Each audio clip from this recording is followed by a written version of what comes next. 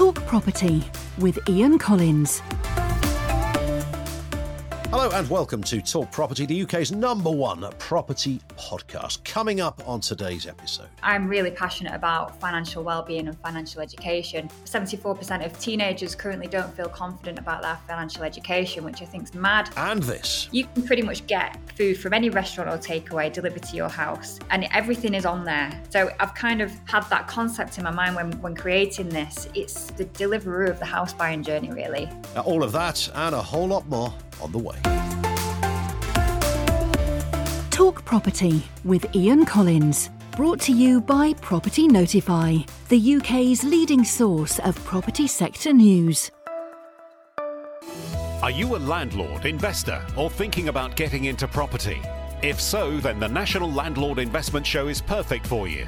Attend our free one-day events across the UK and immerse yourself in an environment rich in property-based information, services and opportunities to grow your portfolio.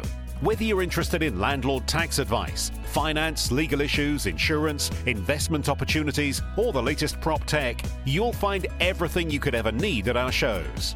For more information and to register for your free show tickets, visit landlordinvestmentshow.co.uk. National Landlord Investment Show, the UK's #1 landlord and property investment exhibition. So let's meet our guest for this episode. She is Christina Melling, co-founder and CEO of Stipendium. Christina, how are you doing? I'm very well, thank you, Ian. Good to have you with us. So for those who don't know, and where on earth have they been, tell us a bit about Stipendium. So Stipendium is a very new, innovative online platform, a digital platform that makes buying a house and remortgaging very, very easy by condensing all the tools and services that you would need to complete either one of those tasks all in one place. So we've very much streamlined and defragmented the entire house buying journey and the remortgaging journey to make it quicker, cheaper and simpler for the nation.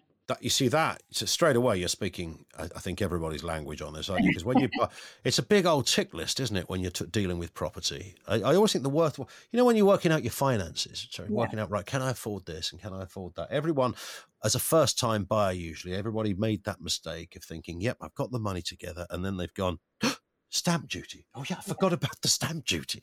And then you add, so there's all of these little factors that you have to consider when buying a house, and they're obvious things that are very easy to. It's faff, isn't it? And it is, yeah. You guys are coming along and essentially hoovering up the faff and making the process very easy and simple for people. Correct, yeah. So I mean, we've got the actual platform itself has got several products on it. The main one is called Merge, and that's the sort of flagship house buying journey. And that has everything on it from mortgage to conveyancing to removals, locksmith, furniture, utilities, right down to a free takeaway on your first night in your house. So wow. It's been very much designed particularly for the first-time buyer. Yeah. Well, we'll come on to first-time buyers in a second. I mean, the beautiful website, by the way. I mean, the website is incredibly easy to use. We had a look at it a little earlier. You can just navigate yourself around it very simply. Yes. And why this model? Where did this come from? Was this born out of your own previous frustrations of buying properties, or was there something else behind this? Yeah, I mean, when I went through the house buying journey, and I think I speak for most first-time buyers or even second and third generation buyers, actually, when I talk about this, the actual process itself is it's quite clunky, it's quite archaic, and I couldn't really understand why nobody had streamlined it and made it easier to navigate effectively. I think we all go through the sort of rabbit in headlights process when we go through buying a house, and you don't really know what to do. And I think the buyer, he's very much not in control of the journey, and I think it's very much left to estate agents and conveyancers guiding you. So I wanted to put some of that control back in the hands of the first time buyer or the second time buyer, for that matter, really. And I think lots of other things have been streamlined and simplified. If you look at things like completely separate, but Deliveroo, for example, you can pretty much get food from any restaurant or takeaway delivered to your house, and everything is on there. The entire menu is on there, everything that you need. So I've kind of had that concept in my mind when creating this. It's sort of the Deliveroo of the house buying journey, really. So that's a great way to look at it. Yeah. Because the one thing nobody's ever been able to work out, and I still can't work out, we've done phone-ins on the radio on this, is why does it take so long to buy a house? Well, you want to buy, they want to sell, there's their solicitor, there's your solicitor, you talk to him, she talks to her. Why? I mean, you'd think, well, that could be done in 2 weeks, surely. What's the average? 6-8 weeks? Well, the average is actually 63 days for the property buying. We wanted to significantly reduce that by some way. So we've actually incorporated a completely digital conveyancing process within the model. So you get real-time notifications when an action is required at your end. Yep. So that in itself, reduces the time that it takes to go through that element of the process. We've got the digital mortgage advice journey on there as well. So we're cutting out everything that takes time, arranging appointments, getting somewhere, because it's all online. Yeah. It wasn't that long ago as well that conveyancing solicitors would only communicate by letter. I say, what the hell's that all about? You think, hang on a sec. So you'd have to wait for you'd have a very simple question. Is there a downstairs loo or something that's blah, blah, blah. And you'd think, well, I've got to wait 10 days for an answer for that. This is insane. Exactly, yeah. So there's really, in my opinion anyway, with the world that we're living in now with innovation and technology, we can really start to reduce that significantly. Yeah, so that's where all that came from, really. Indeed, no reason for it to take that long in that respect. Let's look at the property market then. I mean, you've started a company; it's doing incredibly well, but of course, you're not in control of the market. That's something nobody specifically can control. And it's been an interesting year, really, hasn't it, so far? And varying headlines. I mean, nothing's gone through the floor. Those dire predictions never happened. But what we do know is that a first-time buyer is in a different place to where a first-time buyer was 10 years ago. Correct. Property market for first-time buyers, I think it's beginning to look up. I think this year it started well for the first-time buyers, particularly as yesterday the Rightmove data revealed that mortgage payments are continuing to fall now as mortgage interest rates are softening. There are some deals now on offer below 5%, so hopefully we'll start to see more first-time buyers. In 2021, for example, there were just under 409,000 first-time buyers in the UK, which is the greatest number that we've had in over about 15 years. And obviously the pandemic's thought to have played a huge role in that drastic 35% increase it was at the time. Yeah. Last year, we saw a 9% decrease in the number of first-time buyers, but that's understandable. Obviously, we had that mini budget. But yeah, and I think now, going back to technology and innovation, there are more tools now on the market than ever to help people get mortgage ready. And I think investment into the UK prop tech sector, for example, that's actually grown annually by about 360%. And it actually reached a record of 1.6 billion in 2021. So wow. So we're really starting to see technology pave the way to helping people get on the property ladder and for first-time buyers. Yeah, and also completely separately, we're seeing property developers now offering incentives as well to first-time buyers. So, for example, there was a property developer yesterday that announced we'll pay your mortgage for you for 10 months. And then there's another one that's announced today that you can buy one of their properties with just a 1% deposit. So all these schemes are now starting to come out. People are making it much easier for people to start looking at their affordability. Yeah, and that's a good thing because after the whole 2008 crash thing, that changed things significantly, of course. And, certainly a lot of the guys I work with, sort of the 20-somethings looking to buy the first house, one of the problems they've had is they're saving up for a deposit and they've got the required deposit. But in the meantime, as they almost hit their deposit target, the cost of the house or the type of house they want has gone up so significantly. Yeah. They've got to carry on. So they're constantly chasing their tail for a deposit. Yeah. And that's it, yeah. And we're seeing people now going to their parents and asking for early inheritance and things like that, The bank of mum and dad would actually be in the top 3 banks in the UK if it were a bank, interestingly. I think you're probably right about that. Yeah. What is the market looking like then? I mean, I know it does sort of vary. Down in London, there's almost a separate economy, I guess, in some respects in any big capital. But, Manchester, Birmingham, those kind of places, it does depend. And if you go out of big cities, property prices not exclusively, but become more reasonable. They've taken a tiny hit, but it's not been massive, has it? No, it's not been massive. I mean, if we're looking at the Northeast, I think that's probably the most affordable place to get on the property ladder. And interestingly, there are more first-time buyers than anywhere in the UK, actually in Scotland, Edinburgh and Glasgow. Is that right? Yeah. According to the data anyway, yeah. So, but in terms of the Northwest, there's not been a massive hit from what I've seen anyway. I think it's still remained pretty stable, and I think it can only improve from now. Yeah, I think it's one of those areas, isn't it, that there's always going to be journalists who write, they love writing the bad headlines that this is, everything's going to go down the pan and nobody ever will buy a property again. And your house is going to be worth £3 by the end of next year.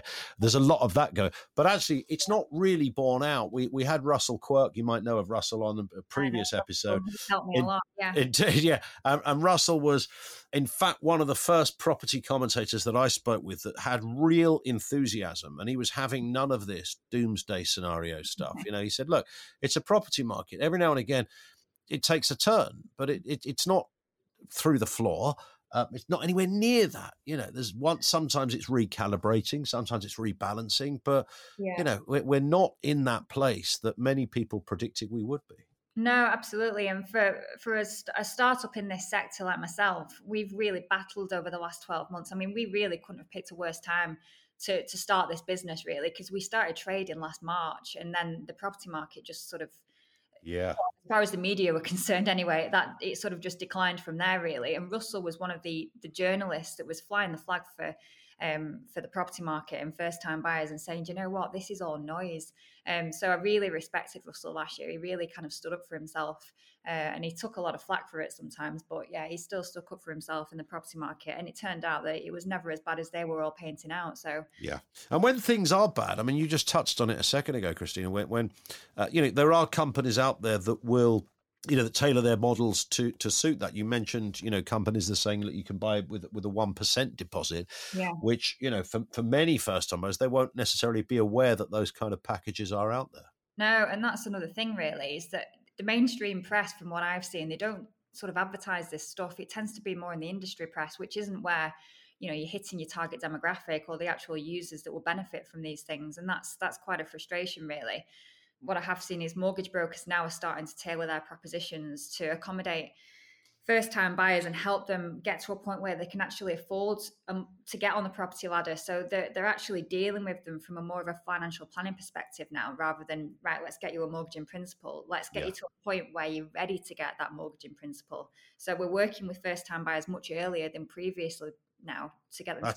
That's amazing, because otherwise you hit a stage where there's going to be first time buyers will go, well, I'm not going to buy one then, and so someone's got to do something in the market to reflect the needs and reflect the climate, I guess. Exactly, yeah, absolutely, and that's where all this prop tech is starting to really come into its own, I think, and benefit the market. Yeah. You mentioned the Northeast as being a kind of thriving area for property. I mean, is there, or more so than perhaps other parts of the country? You're in the Northwest. What about the neck of the woods there? What's that looking like? To be honest with you, in the Northwest, particularly in the Preston area, the volume of development is phenomenal at the moment. I drove through Preston the other day, and there are properties being built. There are developers everywhere. You cannot move for them. So in terms of properties being built, looks great. But in terms of the actual data in terms of people buying it, I'm not sure on that. So I couldn't comment on that exactly. I'd have to look that up. But when I see places like Preston or anywhere else, and you see lots of, big apartment blocks and various other estates going up, you think, well, someone hasn't done that for a laugh, have they? These are multi-million pound, hundreds of £1 million worth of investment. They've done this because they know that at some point, whether there's a bit of a lag at the moment, but at some point that will change and take a turn. Yeah, absolutely. Yeah. So 2022 was when you started the business, is that right? Yes, it was, yeah. So that was last year. I mean, you've been quite widely recognised as well in that time from the business side as an entrepreneur and everything. That must have been a heady journey you've been on. Yeah, I wanted to build up my profile really and really get myself out there and sort of spearhead this idea that I had in my head and make it really well known about what I wanted to do. So, I mean, the actual proposition itself is unique because it's part of what I've explained. There's another element to it. So you can actually access it by way of voucher code. So we've created a gift card for the entire house buying journey as well. Wow. So a lot of the proposition actually stems over into the retail space as well. So we've gone crazy on the marketing side of things. It turns out that I'm really quite good at marketing.